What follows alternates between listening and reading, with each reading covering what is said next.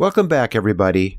This is Rick Pettigrew, and I'm excited to share with you the latest weekly batch of top news stories that appeared on Archaeologica. Send us feedback on the Archaeology Channel Facebook page or post a message on our social networking site, Archaeoseek. A collection of cave burials in West Central Africa is striking in that all of them are missing their upper front teeth. The incised design on a deer bone from a German cave is rare evidence of artistic expression by Neanderthals.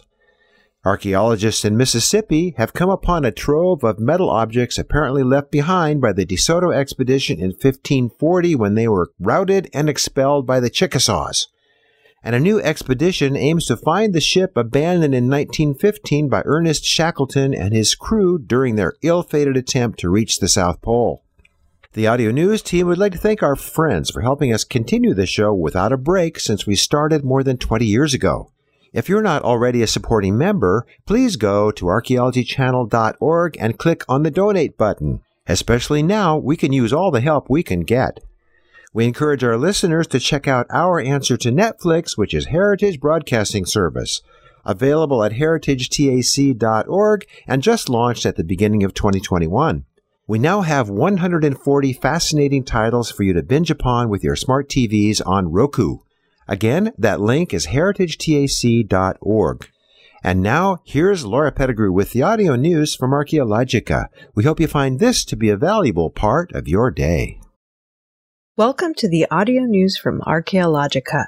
I'm Laura Pettigrew, and these are the headlines in archaeological and historical news for the week of July 4th through the 10th, 2021. Our first story this week comes from Gabon, where the discovery of approximately 500-year-old burials shows that some people living in this West Central African region changed their looks by removing their front teeth. Archaeologists found the centuries-old altered skulls deep underground in a cave that could be reached only by rope through a hole in the cavern's roof. The cave held the burials of at least 24 adults and 4 children, deposited there on at least 2 occasions. Hundreds of metal artifacts made of local iron and imported copper near the remains, including jewelry, weapons, and tools, show the wealth and status of the people who were buried there. According to Richard O'Leary, an archaeologist with the French National Center for Scientific Research in Paris, the Irungu Cave in Gabon's Ngunia province was found in 1992, but not investigated until 2018 due to the extreme difficulty of the access. As reported by LiveScience.com, the research team photographed and laser scanned the cave interior and burial sites so that they could reconstruct the cave and its contents in 3D. They collected samples from leg bones for radiocarbon dating, but left all of the human remains where they were found. The cave contained 4 levels, and all of them held bones dating to the 14th and 15th centuries AD. Though the bones were jumbled together, all the skeletons were complete. This suggests that cadavers, rather than dry bones, were either thrown from above or lowered into the cave. According to lead researcher Sébastien Villot, the burial cave was unusual both in the number of burials and the many objects accompanying them. Burial objects included bracelets and rings, axes and knives, more than 100 marine shells, and dozens of pierced carnivore teeth. The human remains, however, were all missing 4 teeth. Specifically, the central and lateral permanent incisors. Those are the 4 teeth in the very front of the mouth, on the top. All of the intact skulls showed empty tooth sockets where the upper incisors had been, with signs of healing after the extractions, showing that the teeth were removed while their owners were still alive, and the holes healed before the people died. Dental modification is a custom seen worldwide, especially in Africa. Different cultures had different reasons for modifying or removing teeth. Sometimes those reasons included changing the shape or appearance of the face. Because the Irungu extractions were symmetrical and involved the same teeth in all the skeletons, they were likely a cultural practice, although the reason remains unclear. Removing these front teeth would have affected pronunciation, as well as changing the shape of the mouth and face in a way that was highly visible. The removal of the top 4 incisors is unusual and has been documented only in West Central Africa, suggesting a long history and possible continuity of body modification customs in the area. Next, we go to Germany, where a 51,000-year-old engraved giant deer phalanx found in a cave in the Harz Mountains provides new evidence of Neanderthal creativity. The find came from an apparently Middle Paleolithic context, a period spanning 300,000 to 30,000 years ago, and shows that the Neanderthals who made it had the cognitive capacity to compose multiple individual lines into a coherent design. As reported by SciNews.com, the find contributes to debates about the cognitive capacities of early hominins and Neanderthals, our evolutionary relatives. According to the study's lead author, Dr. Dirk Leder from the Lower Saxony State Office for Heritage, the ability to create art and symbolic expressions offers particular insight into the mental abilities of the cave's inhabitants. The team's paper was published in the journal Nature, Ecology, and Evolution. Neanderthal sites have now produced considerable evidence for elaborate stone tool technology, manufacture of effective wooden weapons and bone tools, birch tar adhesives, and composite tools. The ancient engraved bone found in this case was discovered at the former cave entrance of Einhornhöhle, or Unicorn Cave, in northern Germany. Einhornhöhle is a well-known quaternary fossil site that has been frequented by treasure hunters since the Middle Ages, aiming to extract what they believe to be unicorn fossils. During the 18th century, geologists, paleontologists, and later archaeologists became interested in these fossil finds.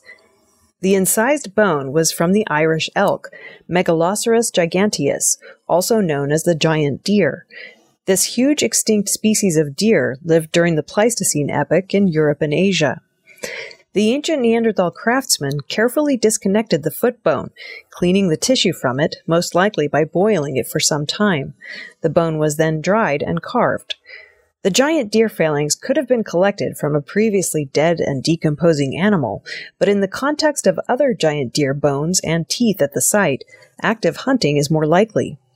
The inscription is at least 51,000 years old and features an inverted set of chevron shapes, or V's. The bone is the oldest decorated object in Lower Saxony and one of the most important finds from the Neanderthal period in Western Europe. Our third story takes us to Mississippi, where archaeologists have unearthed a rare trove of more than 80 metal objects thought to be from the 16th century expedition of Hernando de Soto. Many of the objects were repurposed by the resident Chickasaws as household tools and ornaments, an unusual practice at a time when European goods in North America were few and often held only by leaders. As reported by HeritageDaily.com, the findings come from a site in an area of northeastern Mississippi known as Stark Farms. The Spaniards probably left the objects behind when they fled a Chickasaw attack in 1541.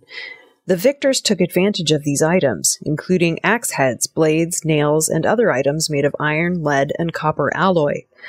The Chickasaw craftspeople modified them for their own purposes, turning pieces of horseshoes into scrapers, barrel bands into cutting tools, and bits of copper into jingling pendants. According to Charles Cobb, the Florida Museum of Natural History Lockwood Chair in Historical Archaeology and the study's lead author, the sheer abundance of objects makes the find unique. He and Brad Lieb, director of Chickasaw Archaeology for the Chickasaw Nation's Heritage Preservation Division, took on the project after being commissioned by the Chickasaw Nation to identify and preserve ancestral sites, while also providing Chickasaw University students the opportunity to reconnect with their heritage through an archaeology fieldwork program. If the researchers are correct, Stark Farms is only the second place to yield convincing archaeological evidence of direct contact with De Soto's expedition, after the historic site of the Appalachian capital of Unhika in present-day Tallahassee. Although the Spaniards began on a friendly footing with the Chickasaws, receiving shelter in the form of a small village, tensions rose as the months dragged on.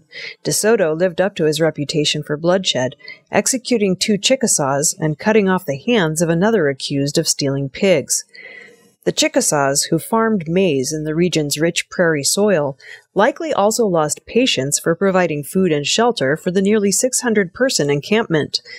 When De Soto demanded that Chickasaw leader Chickasha Minko provide him with hundreds of Chickasaws to carry the Spaniards' equipment to their next destination, The Chickasaws responded by launching a surprise attack, torching the Spanish camp and killing at least a dozen men and many animals. The Spaniards retreated and set up another camp about a mile away, where they were assaulted a second time and forced out. Meanwhile, the Chickasaws collected from the battlefield dozens of prized metal objects, usually reserved by the Europeans for strategic trades or as gifts to smooth relationships with local leaders. After the battle that these objects were secured from, De Soto failed to establish any permanent settlements in the southeast and died from a fever on the banks of the Mississippi River in 1542. His remaining band of men made rafts and floated south to Mexico, where they found passage back to Spain. According to study co-author Brad Lieb, director of Chickasaw Archaeology for the Chickasaw Nation's Heritage Preservation Division, the findings show how Chickasaws secured their reputation as unconquered and unconquerable.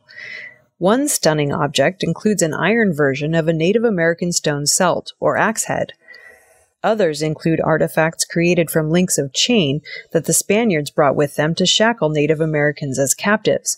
This is evidence of some of the earliest European enslavement of people in what is now the United States. The refashioned items from Stark Farms demonstrate a form of Native American experimentation and improvisation with foreign items that largely faded by the late 1700s and 1800s. For example, according to Cobb, in the 1500s, a thimble might be turned into a bangle, but by the late 1700s, a thimble is a thimble. The objects from the Stark Farm dig will be repatriated to the Chickasaw Nation for permanent curation and exhibits. We end this week out of the heat, in the chill waters of the Antarctic Ocean. Here, a new expedition plans to seek the remains of Ernest Shackleton's long-lost ship, the Endurance. Shackleton and his crew abandoned the ship in 1915 after it was crushed by ice. The Endurance now lies somewhere at the bottom of the Weddell Sea, a large bay in the western Antarctic. Its exact location remains unknown, but a new expedition plans to find it. The Endurance 22 expedition, slated to begin in February 22, will navigate the treacherous waters of the newly designated Southern Ocean, slamming through miles of pack ice in search of locations where state-of-the-art submarines can scan the ocean floor. If the expedition scientists find the lost ship, they plan to survey and film the wreck. But because the ship and its artifacts are protected under the International Antarctic Treaty, they will not take anything. As reported by LiveScience.com, a previous attempt in 2019 was called off due to extreme weather and a lost submarine. This time, Endurance 22's Director of Exploration, Menson Bound, says that the team is even more determined to find the remains of the legendary ship. Because the Antarctic environment is so harsh, success is far from guaranteed. Still, the team has the best possible technology and an expert team. Shackleton's Herculean attempt to cross the South Pole is one of the legendary stories from the age of polar exploration. The Endurance worked its way south through pack ice for weeks before becoming trapped just off the Caird coast. The men drifted for more than a year, first aboard the ship, and then on top of the ice floe itself after the Endurance was crushed and sank. As time wore on, they were forced to shoot and eat their expedition dogs for survival, as well as penguins and seals once they later made landfall at Elephant Island. From here, Shackleton launched his sturdiest lifeboat, the James Caird, and took 5 other men with him on a return trip to South Georgia Island through the vicious seas. The men battled hurricane-force winds to reach South Georgia 15 days later. Shackleton returned to Elephant Island with a rescue ship and saved all 28 members of his crew. The Endurance now lies below nearly 10,000 feet of dark water, likely well preserved thanks to the absence of light and low oxygen content. The location where it sank, logged at the time by ship's captain Frank Worsley, is well known. The true challenge for the Endurance 22 team will be bulldozing through miles of thick ice in the Weddell Sea. The scientists have icebreaker attachments fitted to their ship, the South African S.A. Agulhas II. Once close to the wreck location, they will lower a Saab Sabertooth autonomous submarine into the freezing water and use satellite radar imagery to navigate it to the ship. The Falklands Maritime Heritage Trust is funding the expedition. That wraps up the news for this week. For more stories and daily news updates, visit Archaeologica on the World Wide Web at archaeologica.org, where all the news is history. I'm Laura Pettigrew, and I'll see you next week.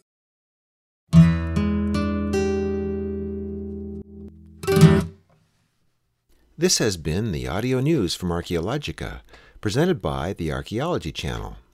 Be sure to check back with us next week for our next edition. You can spread the word about the audio news by clicking on the Share This link on our audio news webpage, or just by telling your friends.